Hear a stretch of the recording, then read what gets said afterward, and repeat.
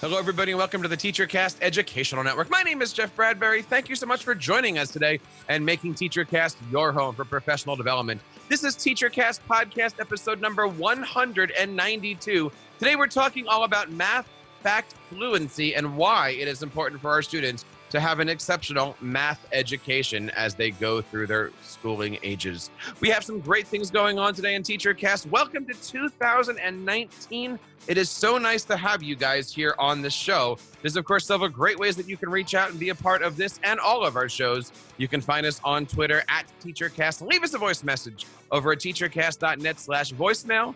And, of course, you can email us at feedback@teachercast.net. Guys, we love to hear from you guys. And we would love to invite you into the TeacherCast Insiders program. We just relaunched it right in time for 2019. Check out everything over at TeacherCast today. We've got a great year planned out, and we want to say thank you guys for making TeacherCast your home for professional development. I want to bring on our guests today. They are two authors of a brand new book that came out from ASCD Publications called Math, Fact, Fluency. First, I want to bring on Miss Jennifer Bay Williams. Jen, how are you today? Welcome to the show.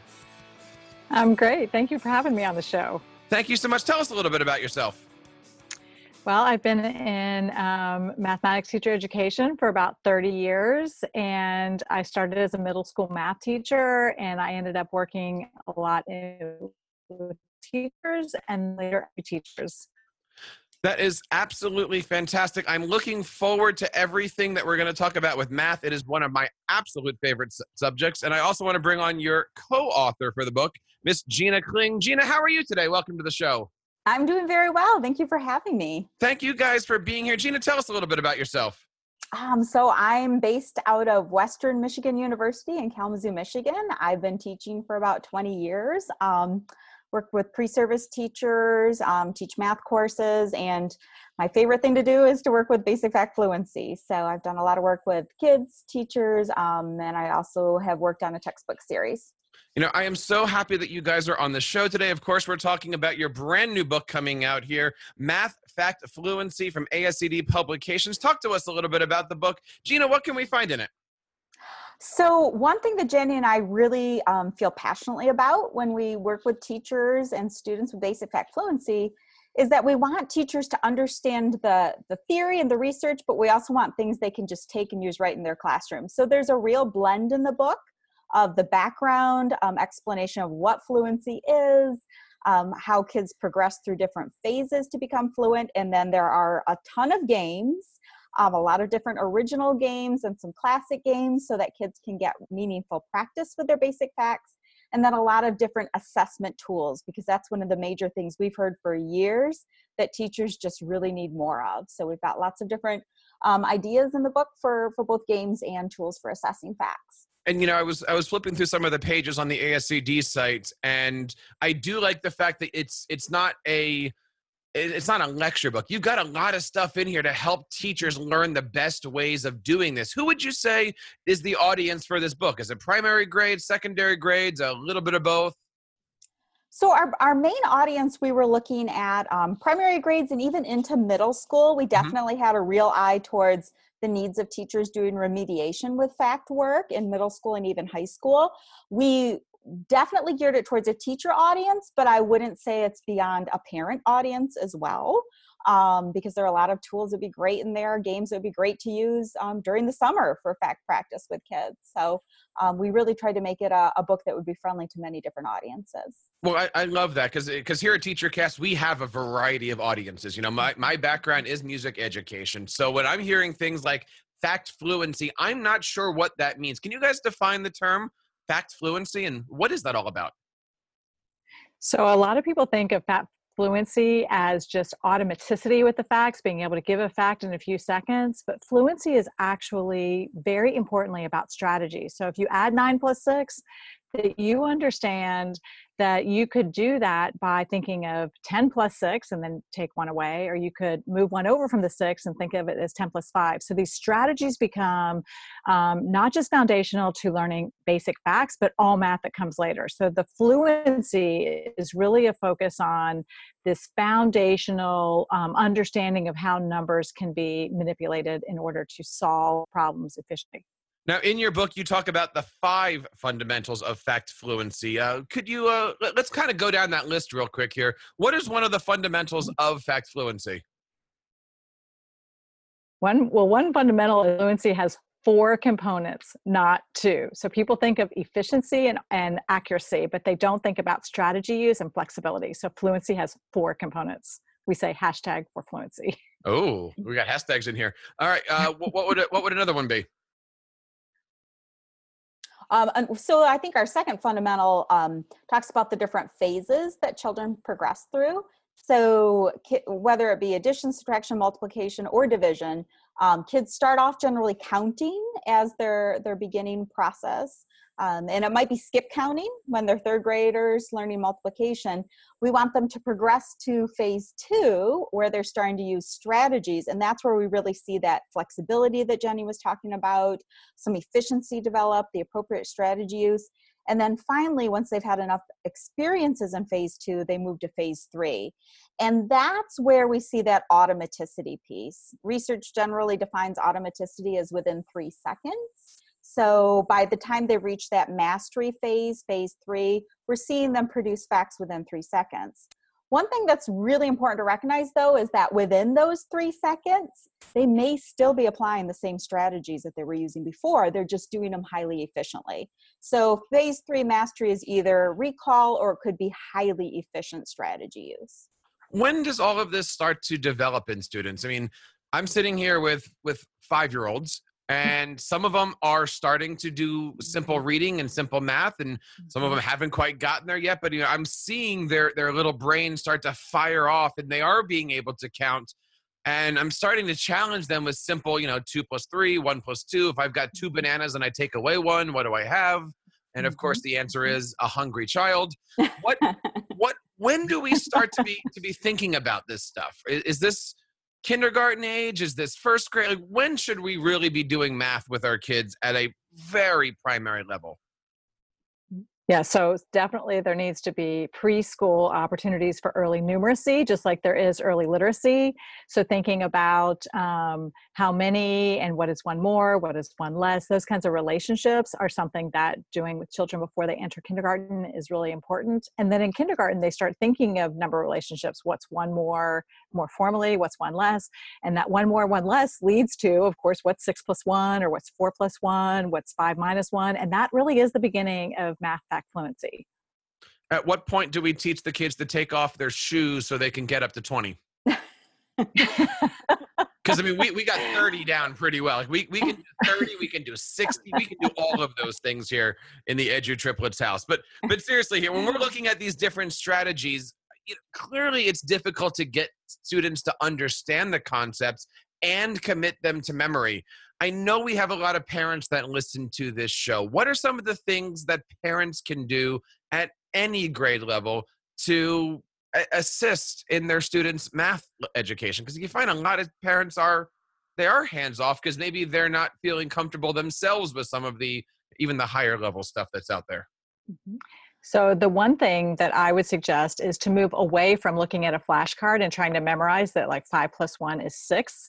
And instead just think of what is 1 more than 5, like thinking of it quantitatively with actual objects and thinking those numbers related to her are ways of school readiness and in terms of just number sense that will help them be successful and confident in math than memorizing the facts, which is something we're trying to encourage teachers and parents to move away from. I got to say, I absolutely agree with that. Being a former music teacher, I still saying that in 2019, former music teacher. I got to stop. I'm always feeling like a music teacher. But anyway, we have different schools of teaching music, right? One school is you look at the music staff and you memorize every good boy does fine. The problem I've always found with that is if that's how you're teaching your kids, then every single note, the kid has to sit there and go, every good boy does. And they're not actually committing to the note that this line and this, this is this note. They're always doing that.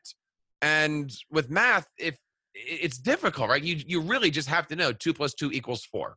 You need to know that 2 times 2 equals 4 and how all that stuff works. What strategies and suggestions, Gina, do you have when working with students just to kind of get these basic facts in their heads? So one of the biggest first steps for either teachers or parents that are working with their kids is to recognize that the way that many of us learned basic facts, like I remember in third grade, we'd memorize the zeros, we take a test, then we move on to the ones, we move on to the twos, the threes, the fours. That ordering is really not the way that children best learn their facts. So for example, for addition fact fluency, it's best for kids once they've started with those small, easier facts, like Jenny was saying, one more, one less. It's actually the doubles. Like I'm guessing your triplets would know what 2 + 2 already is. They might not know the word 2 plus, but they know that 2 and 2 makes 4. They know that 5 and 5 makes 10. And those doubles are some of the easiest facts that kids learn first. And the other main group of what Jenny and I call foundational facts for addition, the combinations of 10. So like 3 + 7, 4 + 6. And when kids know their combinations of 10, when they know their doubles, when they know that a teen number is 10 and some more, they can put all those foundational facts together, and that's where they start from to be able to derive and use those other strategies. With multiplication, the foundational facts that we focus on the most are the 2s, 5s, and 10s. Once kids know those, we start working towards multiplication square products like 2 × 2, 3 × 3, 4 × 4. And then all the other facts, they can relate to those foundational ones. So the biggest thing is to start with, if you're doing practice, especially for your parent audience, you're doing practice with your kids, there are so many wonderful games that you can play. Even just like war, like a math war, instead of flipping over one card, you flip over 2. I say my sum, my child says their sum, whoever has the bigger sum takes all the cards. So you're getting just as much fact practice playing a game like that as you would if you were using flashcards, but it's so much more engaging, so much more fun for the kids, and so much more meaningful. But the key is to also know which facts to focus on first. You don't want to throw all those facts at the kids at once. Start with the foundational ones, and then you can pull in the other more challenging facts once they're ready. You know, you keep mentioning these games that are found in the book. You guys have more than 42 games that are available for teachers and parents. I keep wanting to say and parents to pick up here. You know, one of the things that I find being a tech coach and having the opportunity to go through all the different school classrooms and grade level buildings is teachers find it very hard to teach in as a homogeneous math class, right? Everybody's there. You got 25 kids, but everyone's learning at a different style.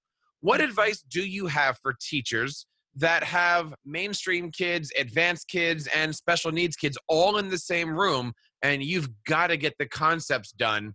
What advice do you have for teachers that are sitting there trying to figure out how to do everything for everyone every single day of the week? So the goal in a classroom or with your own children is to raise children who are confident and competent. Those two things, confident and competent.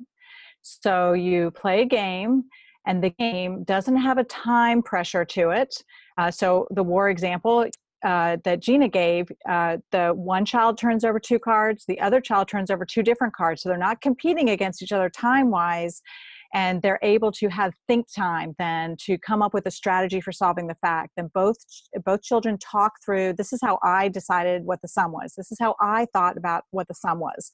You talking aloud about their strategy. Think aloud is a great strategy for struggling students, for gifted students, and for everyone. So talking aloud about their strategy, they play this game, and that builds their confidence and competence as they're sharing their own thinking about how they do the math.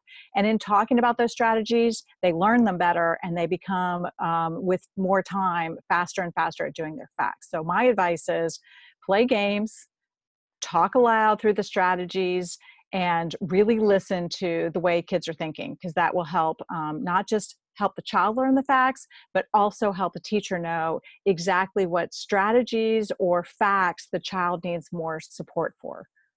And one of the great things about games as a way of practice when you have a diverse classroom is that you could have some kids that aren't quite ready for all the facts, so their card deck only has 0 through 5. Other children, maybe they're flipping over 3 cards instead of just 2, and they're finding the sum of all 3 of those add-ins. So everybody can be playing the same game. They're just playing different versions so that all the different groupings have the appropriate challenge that they need at that time. But it isn't the teacher having to come up with 5 different games. It's just different ways of modifying the same game to make an appropriate challenge for each child. You know, the thing I love about your system and your methods here and all these different games that are available in the book is this is not technology. This is stuff that's been, hundreds of years at this point. We're just putting it all in one amazing book. And of course, we're talking about the new ASCD book called Math Fact Fluency, 60 plus games and assessment tools to support learning and retention. And I want to ask you guys to share with us a little bit about those assessment tools. What can teachers find in here to help make sure that our students are picking up the facts? So when you give a time test worksheet and there's a score of like 8%, it means virtually nothing. So what teachers have asked for is if we're not going to do time test, which really hurts students' confidence and don't give us good data, then what could give us good data? So we have observation tools. For example, Gina talked about the foundational facts. So for addition, the foundational facts might be the combinations of 10 and the doubles, just as some. So you might have an observation tool that lists those facts. You're watching kids play games and you're walking up to them as they're playing and you're checking off which of those facts they know and which of the facts they don't know per child. So you know exactly for which children they need more opportunities to practice certain fact sets. So ultimately they get their foundational facts down and then you move on. There's research to show that that kind of mapping which facts a child knows or what a child knows and going from there helps the children move at twice the pace of traditional like worksheet assessments. So it helps you as a teacher or you as a parent monitor where the child is, and so then you know when they're ready for sort of the next group of facts. You know, I'm going to keep coming back to this, but I just love the fact that this is not only a great book for teachers, but also for parents as well. And if you guys have any questions about this, all the links that we're talking about, you know, how to purchase the book, all these different things are going to be over on TeacherCast. This is TeacherCast podcast episode number 192. So check out everything over on teachercast.net. Do a search for TeacherCast podcast 192. Pick up the book today. Guys, where do we go from here, right? You know, now that we have the book, everybody's going to be loving it. What is the next step here? Once we read the book, what is that call to action that you hope teachers and parents take? Abandoning time tests would be top of the list.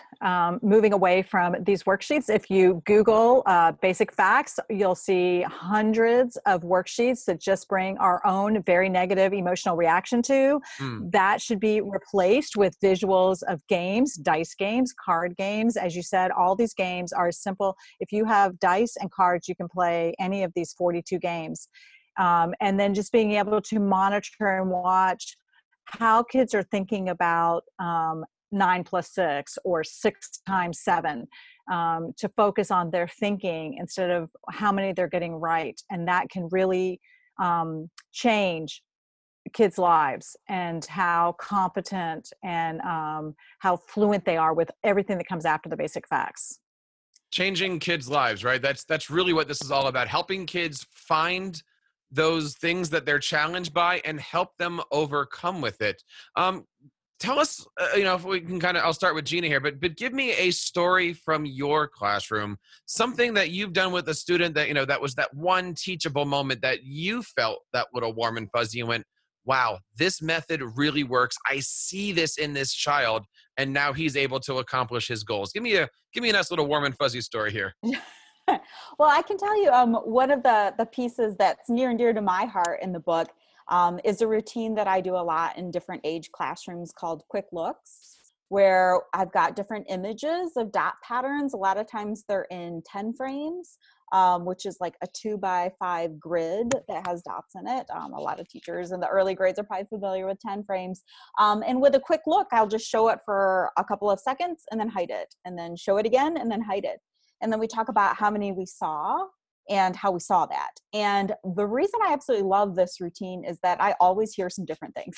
Like I've done them for years and years with first and second graders, and they still surprise me with some of the ways that they'll see these images and describe these images. And it's all about developing that capacity for making sense of that image, that visualizing and making sense of that image, and then being able to talk about how they decompose, which is a really big buzzword that you see in early elementary grades, how you can decompose that image. And that's one of my very favorite things to do, because I'm always surprised, and I always learn a lot from them whenever I do that routine.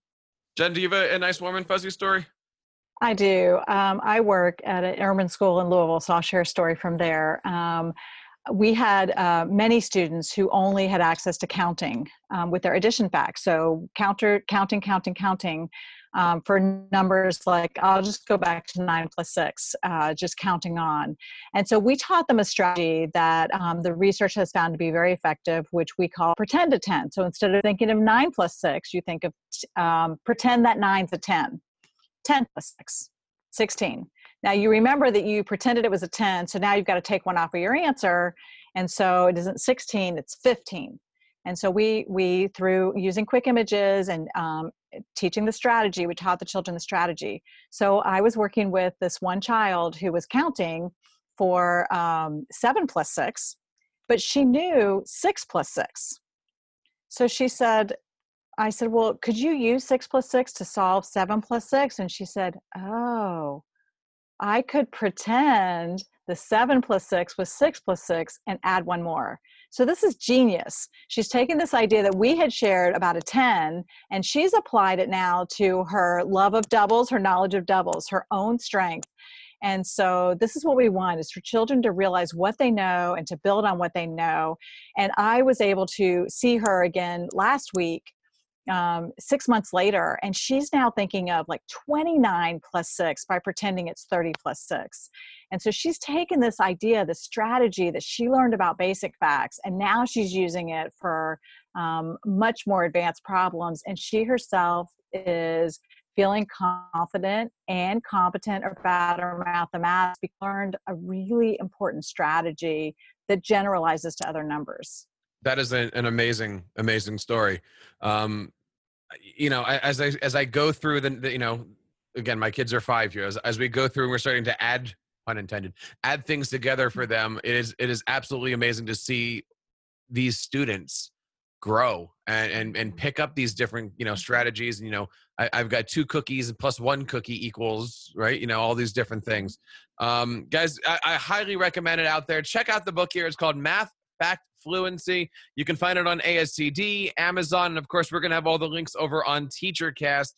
Gina, Jennifer, thank you so much for your time today. It's a great book. I highly recommend everybody checking it out. Gina, where can people learn more about the great work that you're doing? You can search for me through Western Michigan University. That's where I'm located. Excellent. And Jennifer, where can we find more about the great things that you're doing? Well, I'm at the University of Louisville, and so you can Google me with a hyphenated last name, Bay Williams. I'm easy to find. I have numerous projects going on and would be happy to hear from anyone. Excellent. And of course, we're going to have all the links to all the things over on teachercast.net. This is TeacherCast Podcast, episode number 192. And of course, as we enter 2019, I want to say thank you guys so much for sticking around with TeacherCast. We got some great things happening over on our Tech Coaching Network. You can go to askthetechcoach.com, learn about all of our tech coaching resources and facts, and check out our mastermind that we start every single month over on teachercast.net. And of course, if you're looking to create your own podcast in your classroom, you can go over to educationalpodcasting.today and learn how you can bring audio and video into your classroom. There's, of course, several great ways that you can reach out and be a part of this and all of our shows. You can find us on Twitter at TeacherCast. Leave us a voice message over at teachercast.net/voicemail. And, of course, email us with any questions on feedback@teachercast.net. We would love to feature you on our next podcast. And on behalf of everybody here in the TeacherCast Educational Network, my name is Jeff Bradbury, reminding you to keep up the great work in your classroom and continue sharing your passions with your students.